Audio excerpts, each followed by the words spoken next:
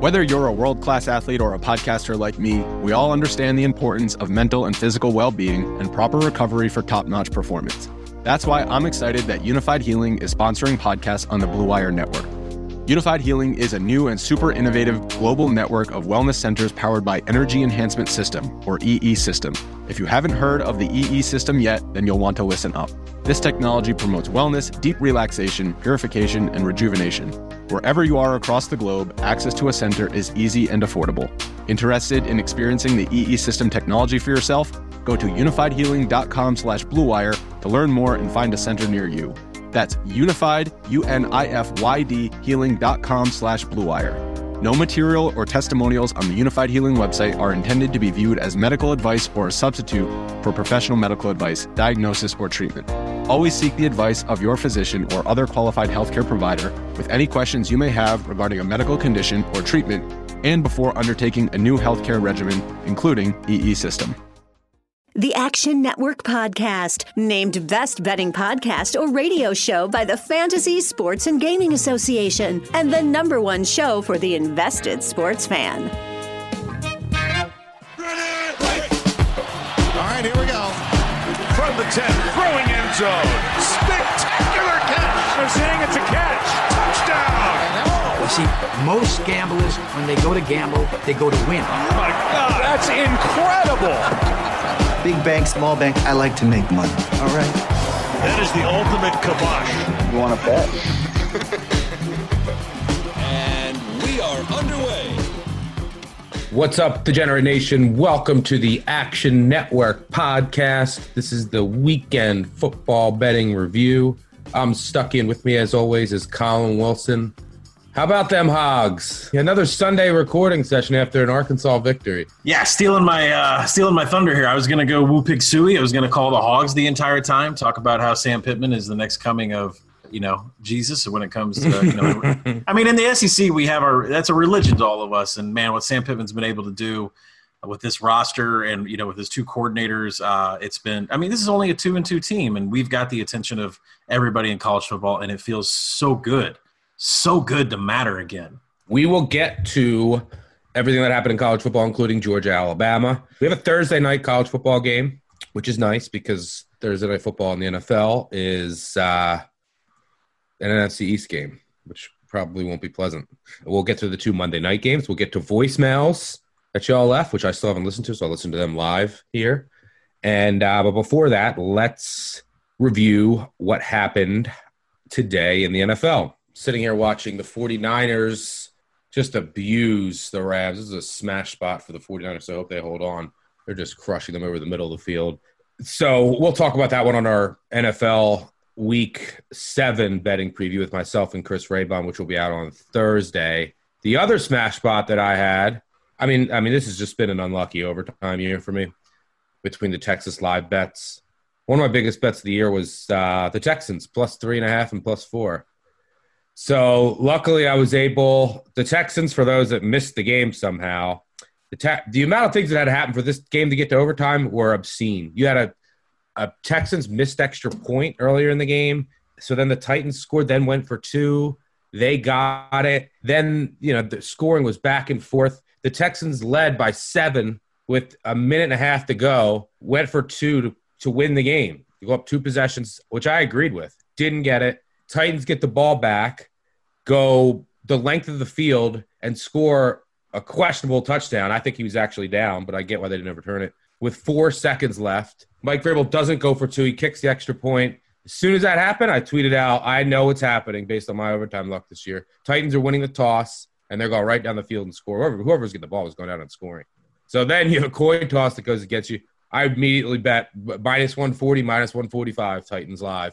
So at least I salvaged some of it. And the Titans go right down the field and then end up scoring on a 3rd and goal with a wildcat to Derrick Henry. I mean, one of the grossest beats you'll see. The Titans, another lucky win. That defense is just a train wreck. Their offense played really well. Unfathomable that the Texans would lose that game by 6 in overtime. So slide into my DMs if you bet the Titans and give me those Powerball numbers. Moving on, the Colts come back after a sleepy start. I mean, they were down 21-0 in the blink of an eye against the Bengals. They hold on for a 31-27 win. The Colts improved to 4-2. Meanwhile, the Titans are now 5-0 on the year, and they've had 4 one-possession losses, including a win in overtime. They will host the Steelers next week in a matchup of 2 5-0 teams. That's one of the best games of the weekend. We'll be previewing that later in the week. The Steelers just absolutely bloodied the Browns. Thought the Browns might be a contender. They still might become one in the AFC, but they have a lot of work to do. And just the matchup against the Steelers, if you can pressure Baker Mayfield, it's good night. It's the same thing with Jared Goff. And Baker Mayfield finished the day. Maybe he wasn't fully healthy. 10 of 18 for 119 yards. Case Keenum, 5 of 10 for 46 yards after coming in for Mayfield. And the Steelers, 38-7. This game was never in doubt. Held the Browns to 220 total yards of offense. The Steelers' defense is for real, but they may miss Devin Bush, who looks like he'll be out for the year. It sets the Browns up for a really nice buy low, sell high against the covering Cincinnati Bengals today. I don't know if I have the stomach for that again after what Joe Burrow did to me in the first Browns-Bengals matchup, but we shall see. The Browns should be able to do whatever they want against that defense. It's a really good matchup for them. If you recall that Thursday night game, they averaged like 8 yards per play. We're just basically handing it off and running for 20 yards. All right, elsewhere in the AFC, one of the ugliest games of the day. An under I actually hit. Again, I think that you should be paid triple for hitting NFL unders this year. The Denver Broncos beat the New England Patriots in Foxborough with 6 field goals, 18-12. The Patriots' offense looked lost. Bill Belichick looked sleepy. The defense held its own. They were put in bad positions, but they didn't necessarily dominate the game. Just an ugly game all around. I don't know. There was a 4th and 1 late that the Patriots didn't challenge, and then ended up just punting instead of sneaking it down 15 with like 10 to go. They ended up getting a chance to win it, and Cam Newton couldn't come through with a bad throw. People are going to say there might be some validity to this. Hey, the Patriots weren't practicing. There was all these interruptions. So how much do you attribute what happened there on the field to those recent COVID interruptions? But the offense needs that offense needs a shot in the arm. Name a team that hasn't gone over the total yet. A lot of teams that are sitting, like 3-3, 2-3, but there's a ton of teams that have gone over. I mean, Saints are 5-0, Vegas, Buffalo 4-0-1 to the over. Do you know the team that hasn't gone over the total yet in any of their games? The team that hasn't gone over the total, probably the Broncos. We're going to go with the Cardinals, but we'll talk about that later for Monday Night Football preview. So yeah, the Cardinals. Okay. It would have taken me like maybe 7 or 8 teams to pull the Cardinals. Elsewhere in the AFC, the Ravens hold on to stay 1 back of the Steelers in the AFC North I had them teased a 1.5. Didn't think I would have to sweat that game, and I had to sweat a late 2-point conversion attempt by the Eagles, who somehow made a furious comeback. And by the way, there was a pass interference on Marcus Peters at the end of the game to get the Eagles down inside the red zone. I don't know what defenders can do anymore. We talk about scoring being up. Look, teams are getting smarter. Offenses are more efficient now. Teams are getting smarter. They're throwing it more on first down. We're seeing more play action. We're seeing also teams go for it on 4th down in more ideal situations. We talked about the communication without a crowd. We talked about the holding calls being up. That's something I'm continuing to monitor each week. We'll see where it stands this week. We'll talk about that on our Thursday podcast. But there's just 50-50 hand fighting where you would never call it. And every single time this year, it's going on the defense. Every time. And I know it's probably what the NFL wants some points, but I mean, Marcus Peters just turned around, played the ball. I mean, man. When would you hedge a Cowboys East Division ticket with Philly got Thursday Night Football against the Giants and then Dallas lined up in 2 weeks? No, nowhere close to now. You have to wait till the very end of the year. Plus, you want to see what Dalton looks like with this offense. The Cowboys' defense is getting a little healthier. I'm fully convinced this division is going to come right down to the wire. I wouldn't be shocked if Washington or the Giants won a couple miracle games and then had a shot with like 4 weeks to go to win the division. I mean, honestly, 7 or 9 might win this division. Going to come down to Philly or Dallas, and it'll probably come down to their head-to-head matchups. But I want to see what Dalton looks like, and we'll get to that in the Monday night game. Really, all I'm hoping for is Ben DiNucci from James Madison comes out and wins the division for the Cowboys. And that would be legendary. That would be great. Finishing off the AFC, I don't know what the NFL was doing. They have the Jets as one of the two games at 4 o'clock. And unfortunately, hide that game at 1. First of all, you should never have just 2 games at 4. You should always have at least 3. And one of the two can't be the Jets. And there's no fans, and it's an East Coast game. Put that at 1. Hide it. But no one wants to see that on Red Zone. And then what happens if you just have 2 games? Yeah, one of them was a marquee game, but the other one ends up being a blowout too.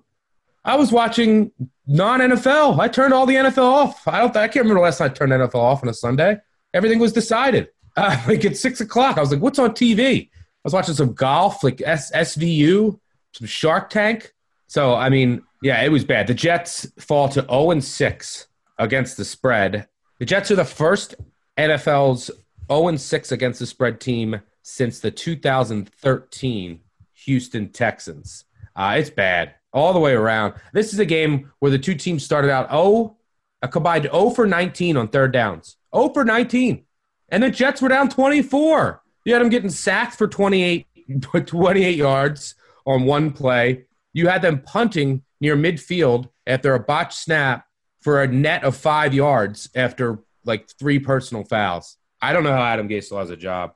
The Jets are almost unbettable. I don't even know what number we're going to get when they go to KC in 2 weeks. They're not even coming close to covering.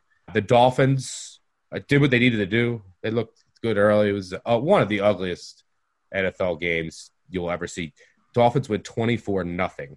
Game stays way under. Dolphins cover easily. Moving on to the NFC, the Lions get a big lead early and hold that big lead. Rare sight to see. They beat the reeling Jags, who are pretty much just a dumpster fire. 34-16. Lions get the road cover. Game ends up staying under the closing total. The Chicago Bears moved to 5-1 with another one-possession win, this time over the Carolina Panthers. I don't think anyone's still believing in the Bears, but look, just keep winning games and everyone keep shutting everyone up. Bears win 23-16. That game stays under the total. The Atlanta Falcons, Dan Quinn gone. Atlanta Falcons show life, and they obliterate the Vikings 40-23, 20-0 at the half. Julio Jones went off. Kirk Cousins, he put up 343 yards and 3 touchdowns total, but most of that in garbage time. One of the worst first halves of football you'll ever see. Sometimes the Kirk Cousins clunkers are as bad as it can get. Falcons win easily to pick up their first win of the year. Both they and the Vikings have 1 win apiece. The Washington football team comes up a point short, and the Giants get their first win of the year, 20-19, in a game that Washington probably deserved to win.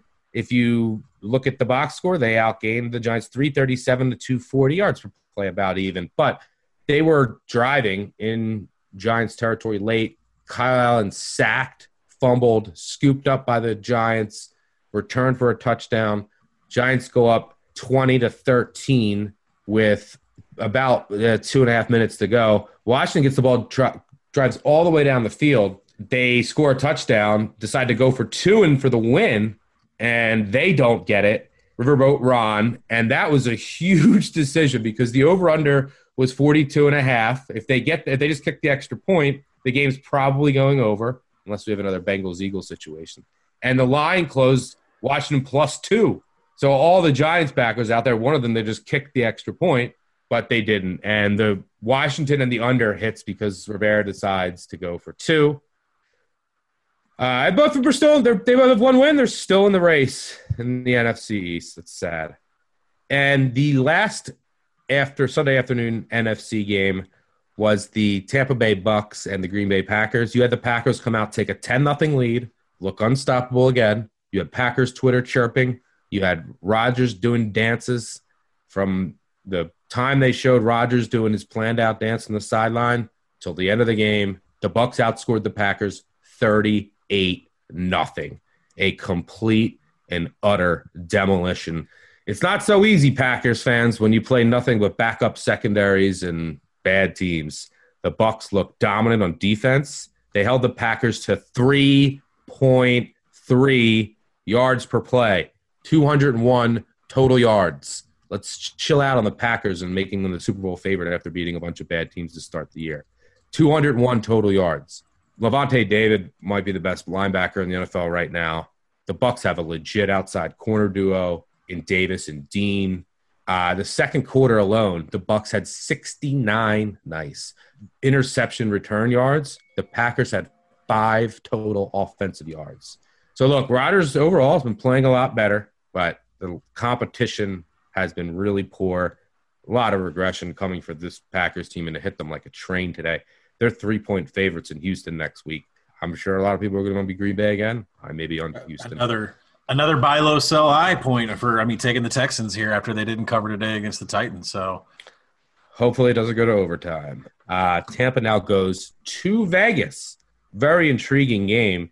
They're, I think, 2.5-point favorites. I'm sure that's going to be another public darling. We'll cover all those games later in the week. So that's your NFL recap for this Sunday. Let's move on to college football. And before we get to some of the games and Thursday night football, we have voicemails to get to. And like I said, I haven't listened to them yet, so this should be interesting. But before I do pull up those voicemails, here's a few words from our sponsor, BetMGM, the official odds provider of the Action Network podcast. The NFL season is upon us, and our friends at BetMGM Sports are offering Action Network podcast listeners a great sign-up offer. Just make your first deposit using the bonus code ACTIONPOD and receive a 100% deposit match up to $500. They've got parlay bonus payouts, live betting markets, daily odds boosts, all sorts of great stuff. So download the BetMGM app today or visit BetMGM.com to sign up and use the code ACTIONPOD to double your bankroll with a 100% deposit match up to $500. As a reminder, you must be 21 or older and physically located in the great states of Colorado, Indiana, New Jersey, Nevada, or West Virginia. Please gamble responsibly. Gambling problem? Call 1-800-522-4700 in Colorado and Nevada, 1-800-GAMBLER in New Jersey and West Virginia, or 1-800-9-WITH-IT in Indiana. Promo offer not available in Nevada. And now, back to the show. All right, here we go. Let's get to these voicemails. Have you heard these yet, Colin? I have, and I have notes for everybody, so thank you for calling in. All right, here we go. I haven't yet. I called in once, but I left the Bo Pick season in full effect, but let's see.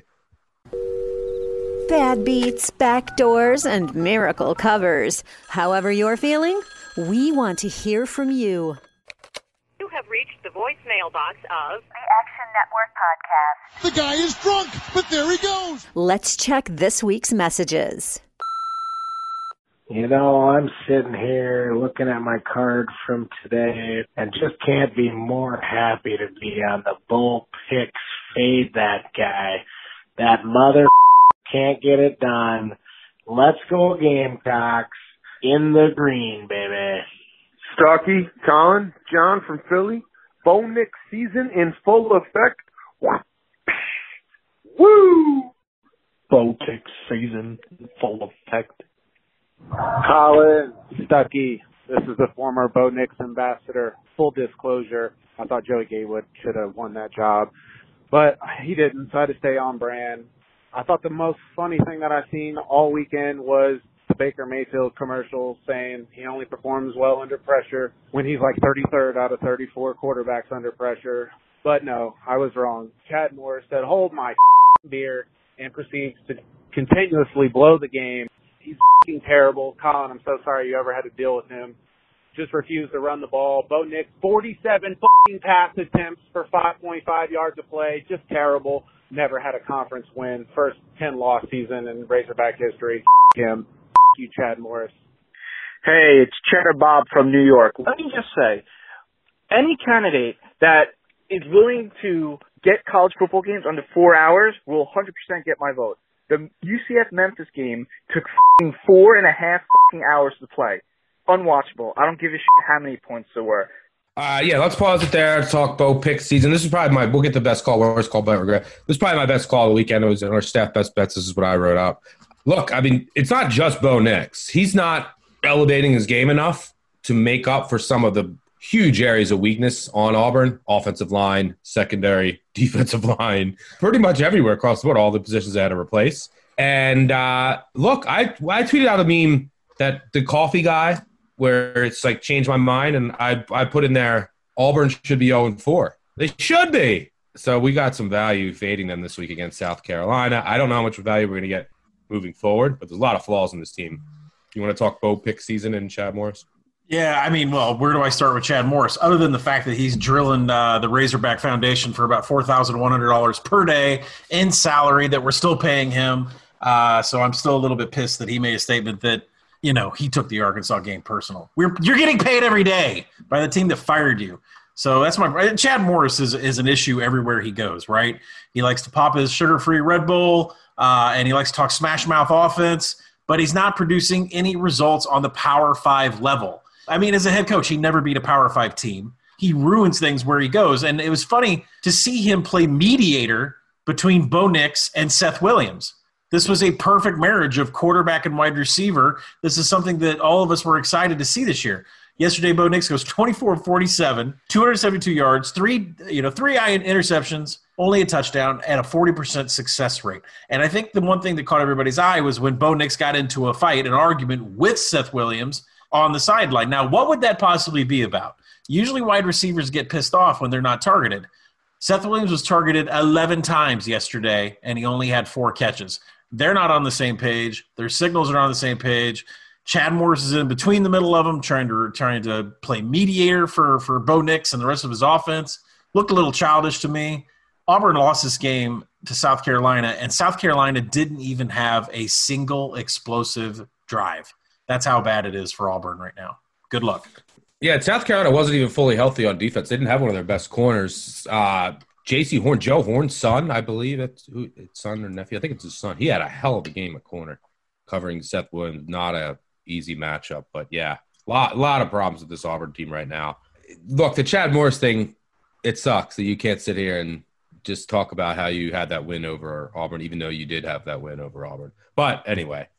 Martin from Chicago. Can't believe I'm calling you guys on Friday night. But apparently the BYU head coach on 3 consecutive 3rd/4th and 1s can just run a quarterback sneak. But when all they need to do is run the clock out, so everyone in the universe who has Houston plus the points can cover, he's chucking it down the field like he's running the fucking Steve Spurrier fucking butt and gut. This is a disgrace. I'm going to take a bath. That's fantastic. And you know what's funny about that? Is that Kalani Sitake took a knee against Troy, right? Like that screwed everybody on their over tickets because he took a knee against Troy down like the 5-yard line. Houston had a 66% post-game win expectancy. And you say, well, what does that mean exactly? It means if they played this game another 99 times, we'd have a Houston win 66 of those times. Houston had 40 more yards of penalties. They were 59% success rate in standard downs. Think about that. That is a huge number. Success rate is usually around 40%. They were 59% in standard downs. BYU had a positive 238 in hidden yards. And hidden yards is something that looks at average starting field position, how your punt team does, penalties. Just for example, BYU's punter, Ryan Rakow, 5 punts for 229 yards. Houston's starting field position was the 18-yard line. It was all the difference in the world. And Holgorsen, they just crumbled in the end. Yeah, Houston got the short end of the officiating stick too. And they had a 10-yard punt after an offensive pass interference and a holding. Very questionable offensive pass interference, by the way. And then a 10-yard punt to the 20-yard line. And they were up 26-14 at the end of the 3rd quarter, and then everything just went wrong. So, yeah, I had no issues with the Houston loss. Those games happen. You mean to tell me that at the end of the 3rd quarter, I have Houston up 12 with plus 3.5 and plus 12.5 live. You're going to tell me that I'm going to lose both of those? Are you kidding me? Dana Holgorsen, way to take your foot off the gas, buddy. Holy shit. A draw when you're down by 10 on 3rd and long? What are you doing? Disgusting. You gotta be kidding me with Houston plus 4. I'm leaving the bar. That fair catch and fair you me. What are you supposed to do? Hand him a towel to wipe his ass with while he catches the ball. He's not even close to him. 3rd and long, you're giving him a draw. The 5-second delay draw. Are you kidding me? I don't even want to go to tomorrow. I'm on Georgia. That sucks.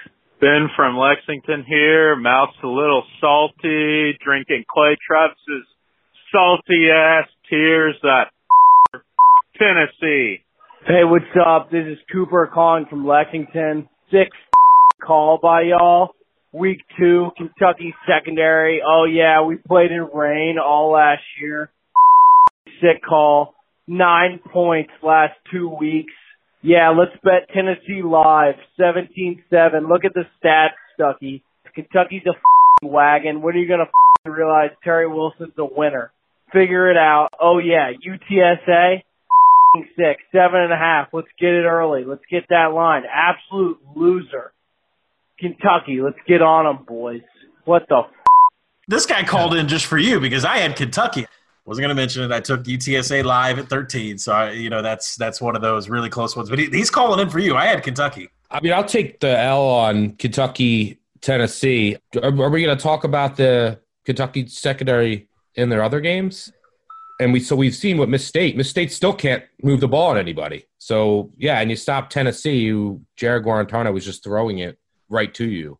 But, yeah, I mean, I'll take the L on betting Tennessee live for sure. I mean, I also had the under, which hit. But UTSA, I would bet UTSA plus 7.5, 1 million out of 1 million times again. When you go look at the box score, it was a dead even game. Dead even. Probably lost their quarterback for the year. Really bad news for UTSA. Yeah, they lost Narcisse for the year. Army had 2 touchdowns after personal fouls on 3rd and longs, and that led to touchdowns. They usually lead to punts. And UTSA turned the ball over twice on downs inside the 20 to end the game. So, yeah, I mean, honestly, just go look at the box score. The final was 28-16. By the way, I also had the under. I forgot to bring that up. The final was 28-16. The total yards were UTSA 383, Army 358. Yards per play about 5.5 each. I mean, I don't know what you want from me. So, yeah, and Terry Wilson, great. I was so happy for the Cats, so happy for my Weiss Bar, and they ended a streak where they haven't won in Knoxville since I think 17 straight times. I mean, over 30. I mean, it's insane. Over 35 years, a huge win for Kentucky, honestly, and credit to y'all. Good luck against Georgia next week with Terry Wilson. All right, let's move on here.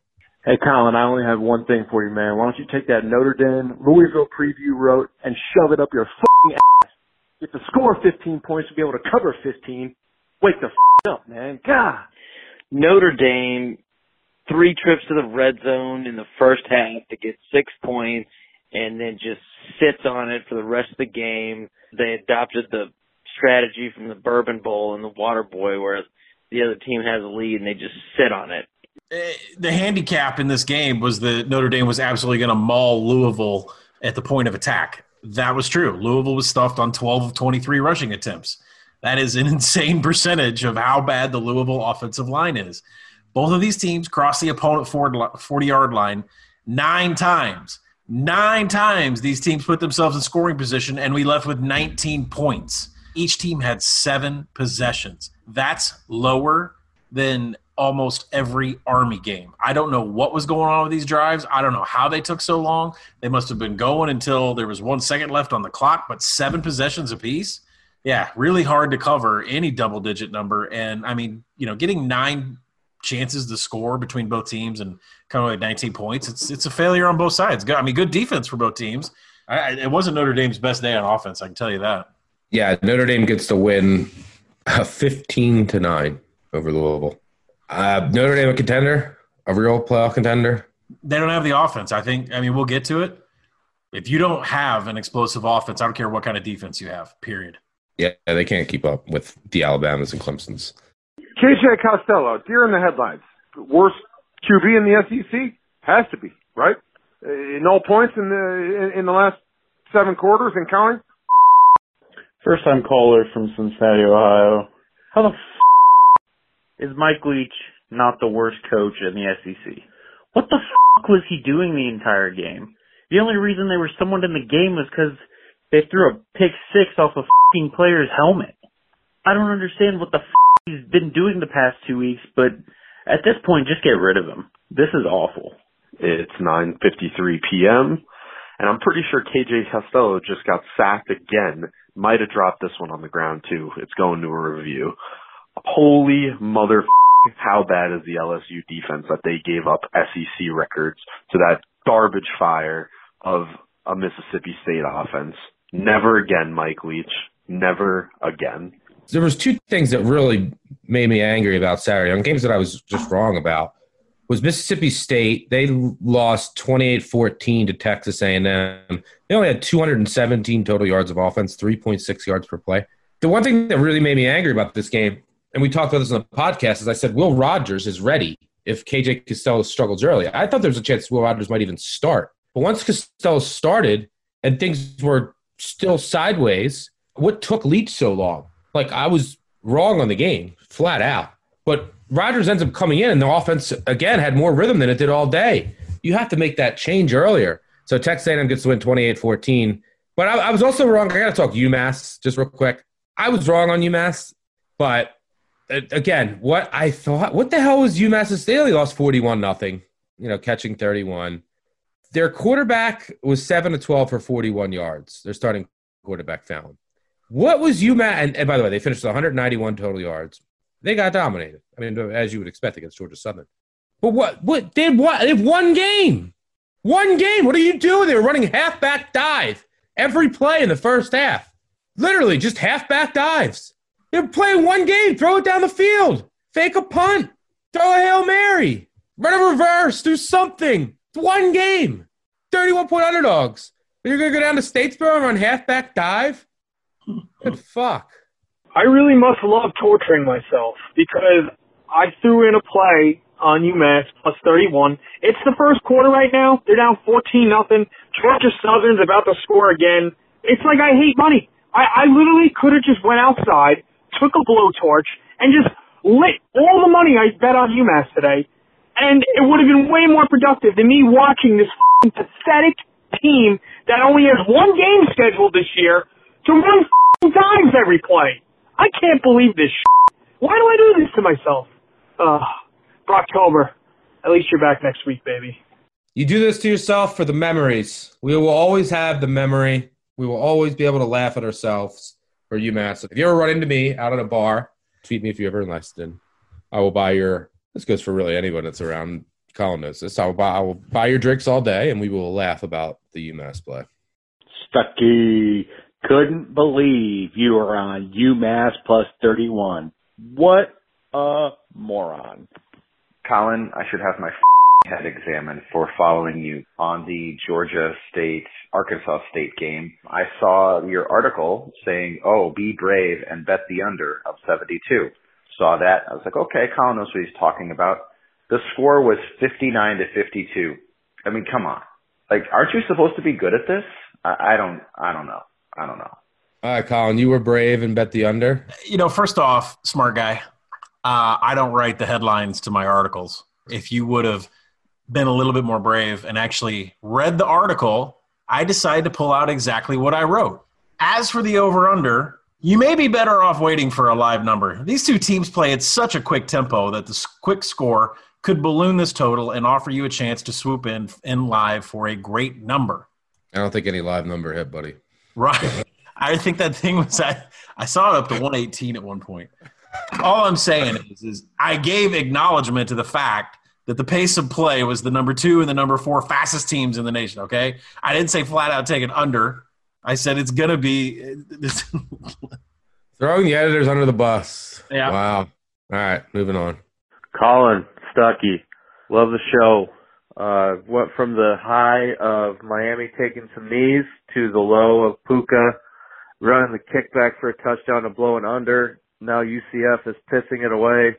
And Colin, my line I are going to cover next week. No backdoor needed. Calling it now. Thank you all for the voicemails. I was devastated we didn't get UTEP to play, so we didn't hear from Minor Nation. They were going to be in the round robin. Yeah, it's unfortunate. And they mentioned the Pitt game.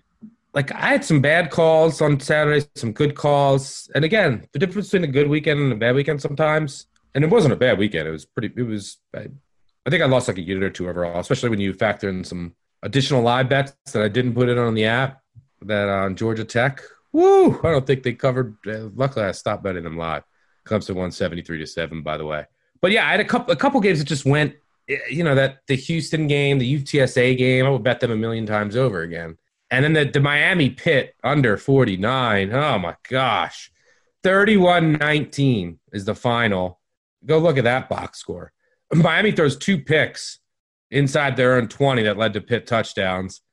Miami gets stopped a couple times, and Pitt commits personal fouls and face masks that lead to 10 Miami points. Both teams averaged about 4 yards per play, and that game goes over. Ugh, gross. But Miami gets the win 31-19 over Pitt. Depending on what number you got, you may have middled that game.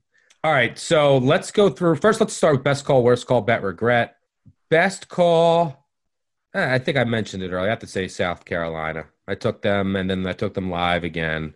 My worst call, probably Mississippi State. Yeah, I mean, UMass I can't say is the worst call. I didn't know what to expect. I expected some variance, and they just didn't want to create any. Mississippi State I was just flat out wrong on. And bet, regret. Every gambler knows that feeling. Let's talk bet, regret. Bet, regret not betting Arkansas earlier in the week, especially once the COVID came out and it was plus 1.5, and I just missed the number, and it was, I should have bet it, especially with all the uncertainty around it. We didn't even know who was going to play for Ole Miss, so I do regret that, and I regret not fading Middle Tennessee State as a favorite, but I can't bet their games, so I stayed away. So that's my best call, worst call, bet, regret. You? Well, I think my best call is going to lead into some further conversation, so I'll save it for last. But my bet regret absolutely is Virginia Tech and UAB. UAB, I said on the pod, they're sort of a bully to the G5 teams that they can push around. They were only 10.5, 13.5 point favorites, depending on where you were looking. And they won that game against Western Kentucky easily. Virginia Tech, I wanted to hammer the entire week, and I had no clue who's playing in the secondary for the Hokies. I had no clue how much Hendon Hooker was going to play, and it turns out we were just missing an offensive tackle and one of our starters out of the defensive backfield. Hendon Hooker played like the entire game from what I was watching during the Alabama-Georgia game, and they just, crushed Boston College. So, Virginia Tech's fully healthy, then they're definitely a play-on team. Worst call, there's no way to dress this up. I cannot get out of my brain the Pitt, the Syracuse, the North Carolina games that Clemson has had in their past where they play at these noon/11 a.m. kickoffs and they're just asleep. And they either lose the game outright or they come within a point, or it's just some crazy, wacky, stupid shit happens. And I really thought Georgia Tech was going to be that pesky team that was going to kind of give it to them, and something got up their ass. Dabo put it on them, like you were going to go out there and you're going to beat these guys, on top of the head with a hammer. That was insane what they did. I mean, they were using their punter on the last series, and he's still completing passes at quarterback. So definitely worst call was saying get some money on, a little bit of money on Georgia Tech. Say best call was definitely the biggest game of the weekend, Alabama, Georgia. And the piece on the Action Network was all about taking the first half over, and that Kirby, if he was smart, and Monken, if they were smart, the way to get the Alabama defense off guard is to go push a little tempo. And that Stetson Bennett, the best place that he throws is that soft pocket in between the hash marks. Not only was Georgia they were controlling the line of scrimmage. I think they averaged 5 yards per carry. They were getting an easy push. Stetson Bennett was throwing over the middle, but man, he had a lot of batted passes.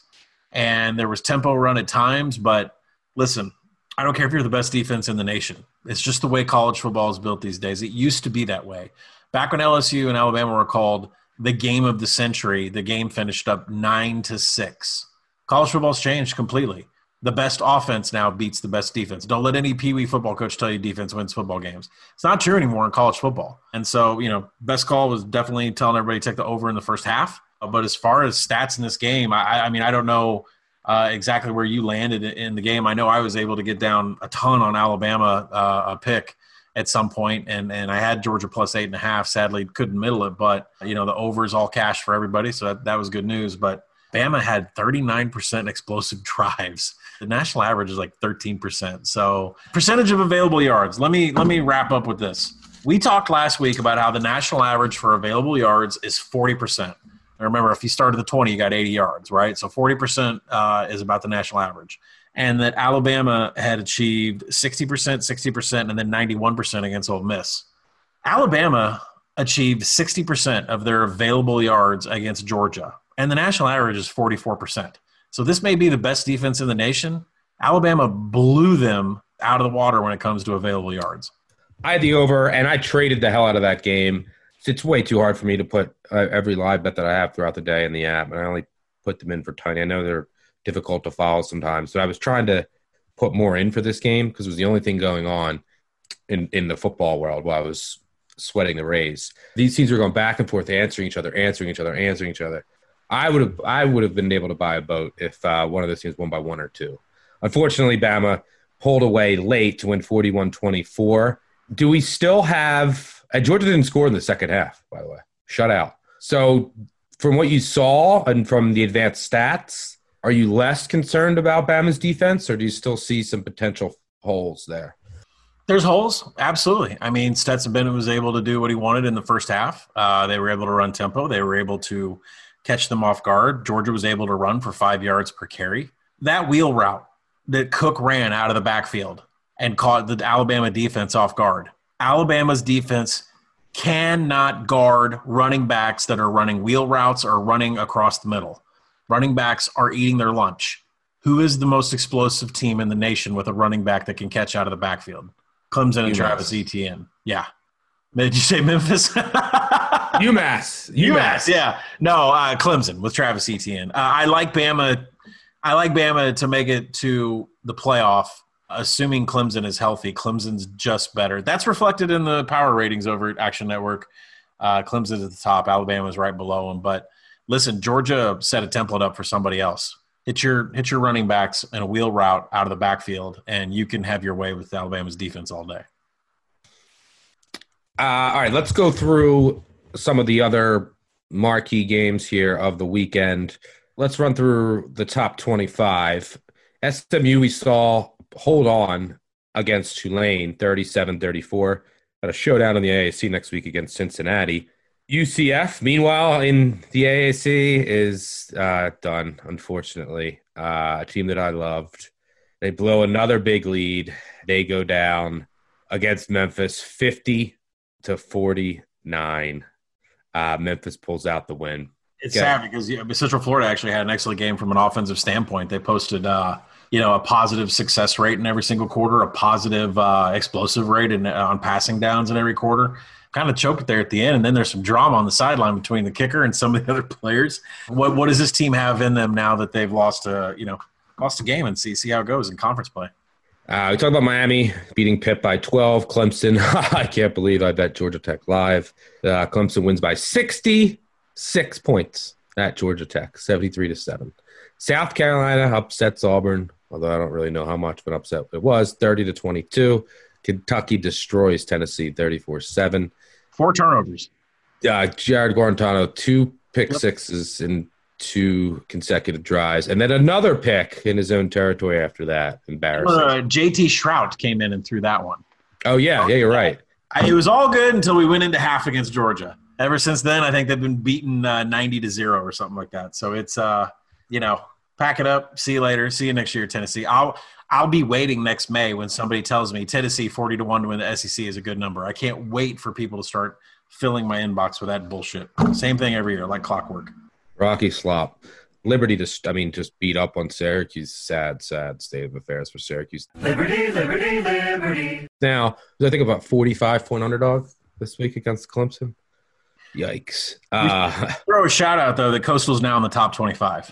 Coastal, yeah, that was in the top 25. Coastal. Yeah. By the way, Middle Tennessee State lost 52-35 to North Texas. North Texas finished with 768 yards of offense, 10 yards per play. Florida, we have to talk Florida State. Florida State upsets North Carolina, 31-28. Fraud. Thoughts there? Yeah, I was watching that. I got a little side TV action going on there, but no, this was a 31-7 lead that they had in the first half, and then really, I know somebody on Twitter was hitting me up like, "Are we hitting Sam Howell in the second half?" And they did outscore Florida State 21-0 in the second half, but there were still some mistakes by Florida State. 12 penalties for 89 yards. I am surprised that they did this without their top wide receiver Terry. I was a little bit shocked. but you have to be impressed with their quarterback, with Jordan Travis. I mean, not so much for his throwing. I mean, 8 of 19 isn't a great rate, but he ran 16 times for 107 yards and 2 TDs, and that's going to give a lot of teams from here on out a lot of trouble. As far as Terry goes, I think he had some surgery on his knees. He's due back like mid-November. So once he gets back, maybe there'll be trouble for somebody. Why wait for the weekend? Strap in your fun belts and get ready for Maction. It's midweek madness. All right, we do have one Thursday night football game this week. I think I have to bet it because I bet Arkansas State every week. It's a podcast promise from me. We have Arkansas State plus 10 at BetMGM, the official odds provider of the Action Network podcast. Over under 64 at Appalachian State. Arkansas State coming off that thrilling win. We know about Jay Adams.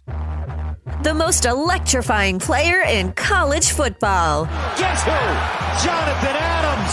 That is an unbelievable catch. That is like OBJ corner this time. Oh, Adams, what a play. You would have thought he was LeBron James posting up. Stop it. This is not real. This kid is amazing. They won 59-52 against Georgia State. And then we have Appalachian State, which is a lot of unknowns. They've had back-to-back games postponed. They haven't played since September 26th. They've had COVID just ravage their locker room. We know Arkansas State is going to score. Their offense, they have 2 quarterbacks. It doesn't even matter who comes in, Hatcher or Bonner. They have great receivers, but the defense has been so bad. So they fired their whole defensive staff, I believe. Yeah. They fired their defensive coordinator, and it can't get much worse for them. They're very young on the back end. Podcast promise, I'm taking Ark State plus 10 here. I'd probably wait. I think maybe, I'm not sure if the line will go down. I know that I make it Appalachian State -9. This is a game where I actually want to play the other side. I want to play the Mountaineers. And there's just some things that I see in the matchups against each other that are a little bit scary. Arkansas State's not going to be able to run the ball whatsoever. So they do have that great passing success rate, ranked 16th in the nation. But the problem is App State's defense is 4th in the nation in passing success rate.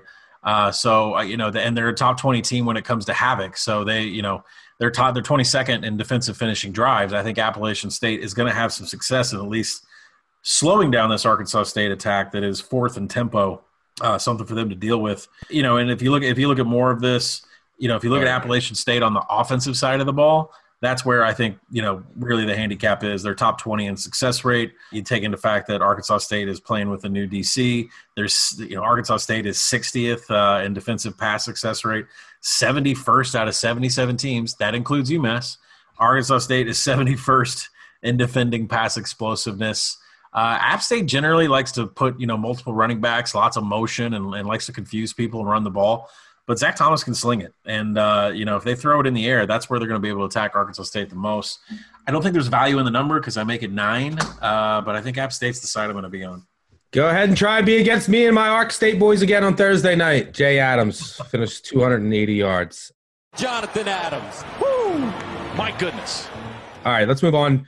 We're bringing the Big Ten back this week. It's going to be great week of podcasts and great weekend of betting next week. We're going to have to get right to work on next week's card, which will be fuller. It'll be nice. And we'll have all that covered on our Thursday night podcast. It'll be out by the time you wake up on Friday morning. Hope you're enjoying this great Action Network podcast. I want to make sure you know about the Locked On Podcast Network. Locked On has a daily podcast on your favorite team. Welcome to Locked On 49ers. You are locked on to the Dallas Mavericks. Welcome, everybody, to the Locked On Lakers podcast. Let's go. Locked On podcasts are hosted by the local experts who know your team better than anyone and give you the inside scoop. So go to your podcast app and search Locked On, your favorite team. Subscribe to your Locked On podcast. Before we get out of here, let's talk some Monday Night Football.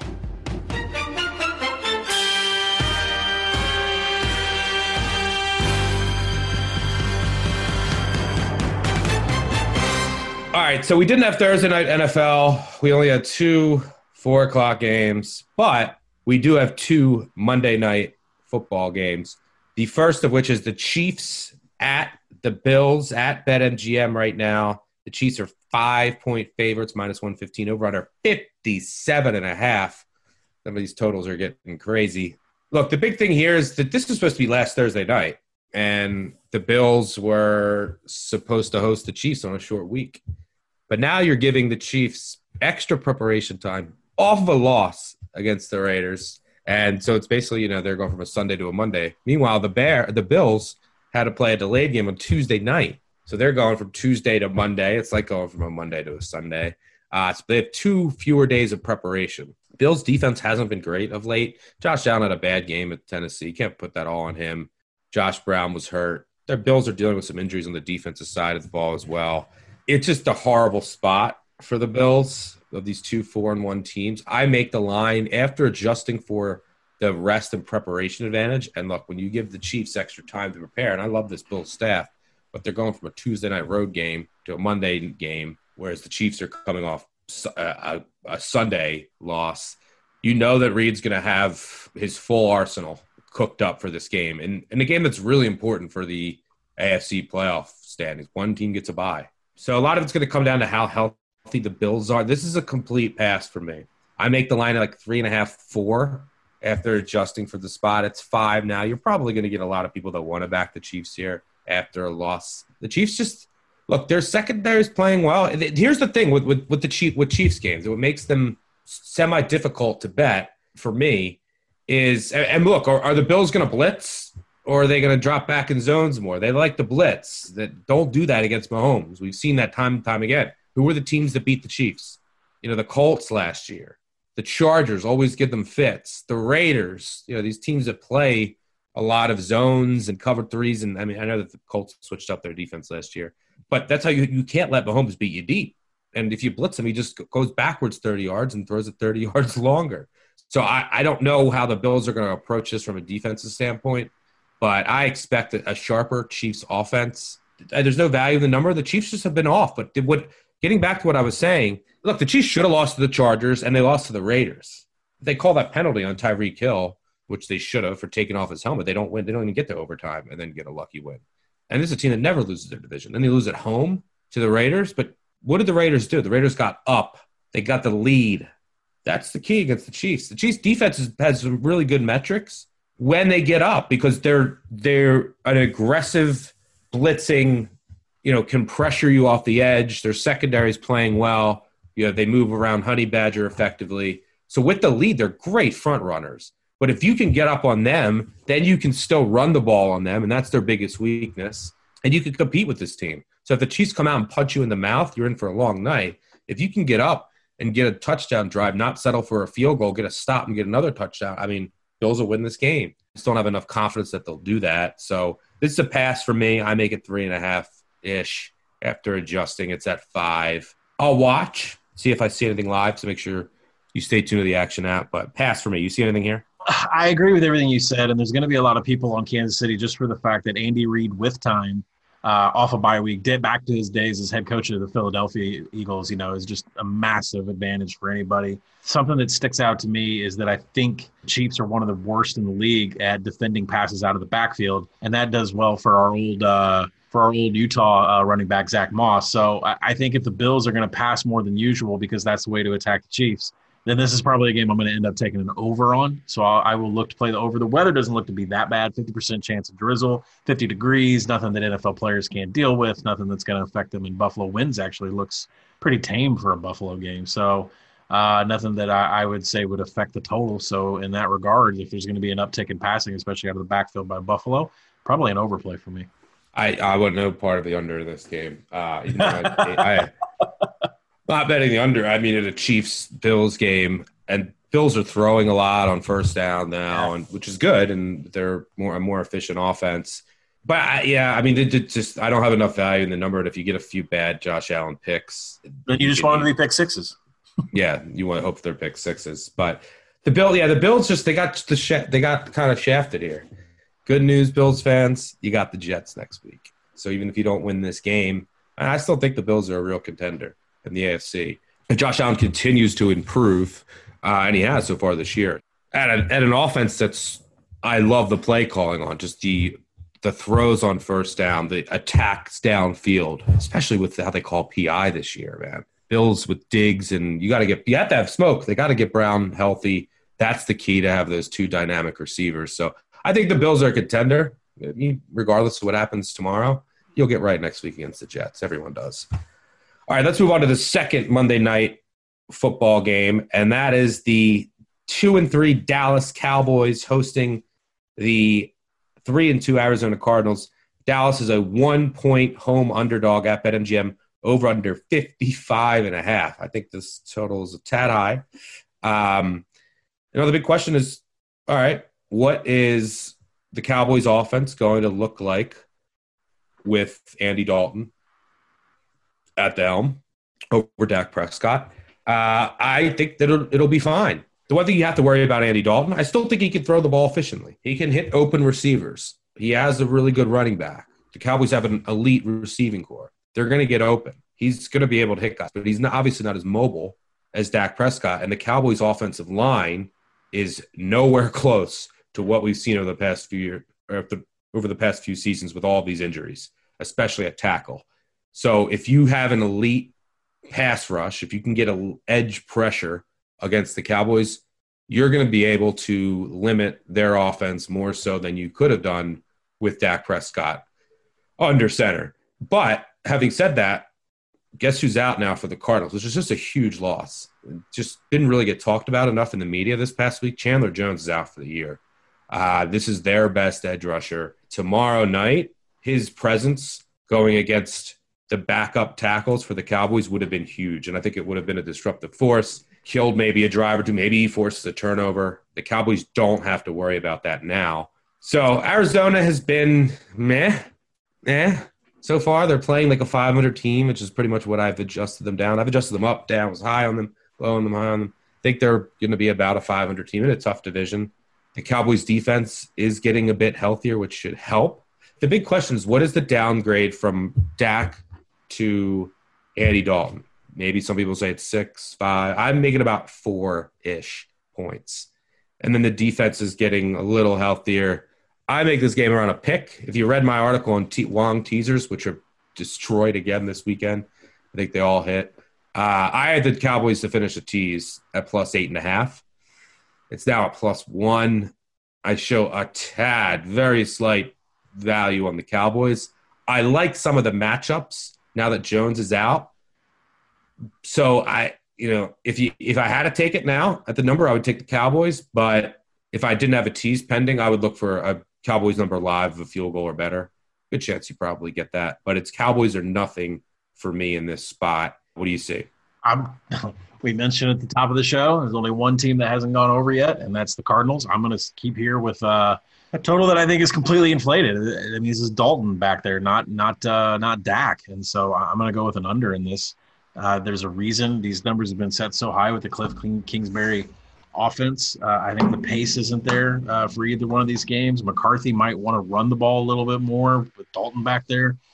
For me, this is a completely under game. I think you're right. I think the point spread is exactly where it should be. I would take any Cardinals if I got some plus on it. So we'll see if the public comes in, swoops down on the Cowboys and backs them. I don't know, but if it may be something that I hit live, but definitely for me, an under in this game. Yeah, I think it could be a decent trading game. I don't think either team is going to really pull away from the other. So if you wanted to try and trade it back and forth and hope it lands, within a field goal, if you're into that, not a terrible idea. Colin fancies Arizona plus live. I fancy the Cowboys plus 3 or greater live. And I don't hate the under call. I think it's a tad inflated. We'll see how fast the Cowboys play. It's another thing that it makes this total hard to project. The Cowboys are a speed racer, right? With Prescott, they're the fastest team in the NFL. Are they going to be as fast with Andy Dalton? Is he going to take a few more sacks even without Chandler Jones to kill a few drives, to put them in third and longs where you run a draw and, maybe the total I should be even lower than I project. But I'm going to take a lot from this game, watching it and seeing what the Cowboys offense looks like with Dalton, what this Cowboys defense is going to look like, because the Cowboys, your defense is good, has been the weak point all year, and it's injuries have hurt you, but it's going to have to get better if you want to win this division and then maybe make some noise in the playoffs. All right, so that'll do it for us. Thank you to all the voicemail callers for always keeping us in check. We love all of you. Anytime any of you are in Lexington or anywhere, and I'm there, drinks are on me as always. You appreciate the support. Stop what you're doing right now and just leave a review on the Action Network podcast. Rate 5-star, leave a review. I'll have our producer pick someone random that leaves a 5-star review with the words, "Why did I bet UMass?" or why did Stuckey make me bet UMass? Anything like that. We'll send you a sweatshirt and a hat. So leave a 5-star review. It helps us out. It takes like 2 seconds. But Colin, thanks for joining me. We are about to go get to work. We will have our college football week 8 betting preview out on Friday morning. Big Ten now in the mix. Good slate. I'm excited. NFL week 7 betting preview with myself and Chris Raymond will be out on Thursday morning. Time for us to go grind and find some winners for next weekend. I hope everyone enjoys their Monday, and we'll catch you all later. Cheers. Peace out.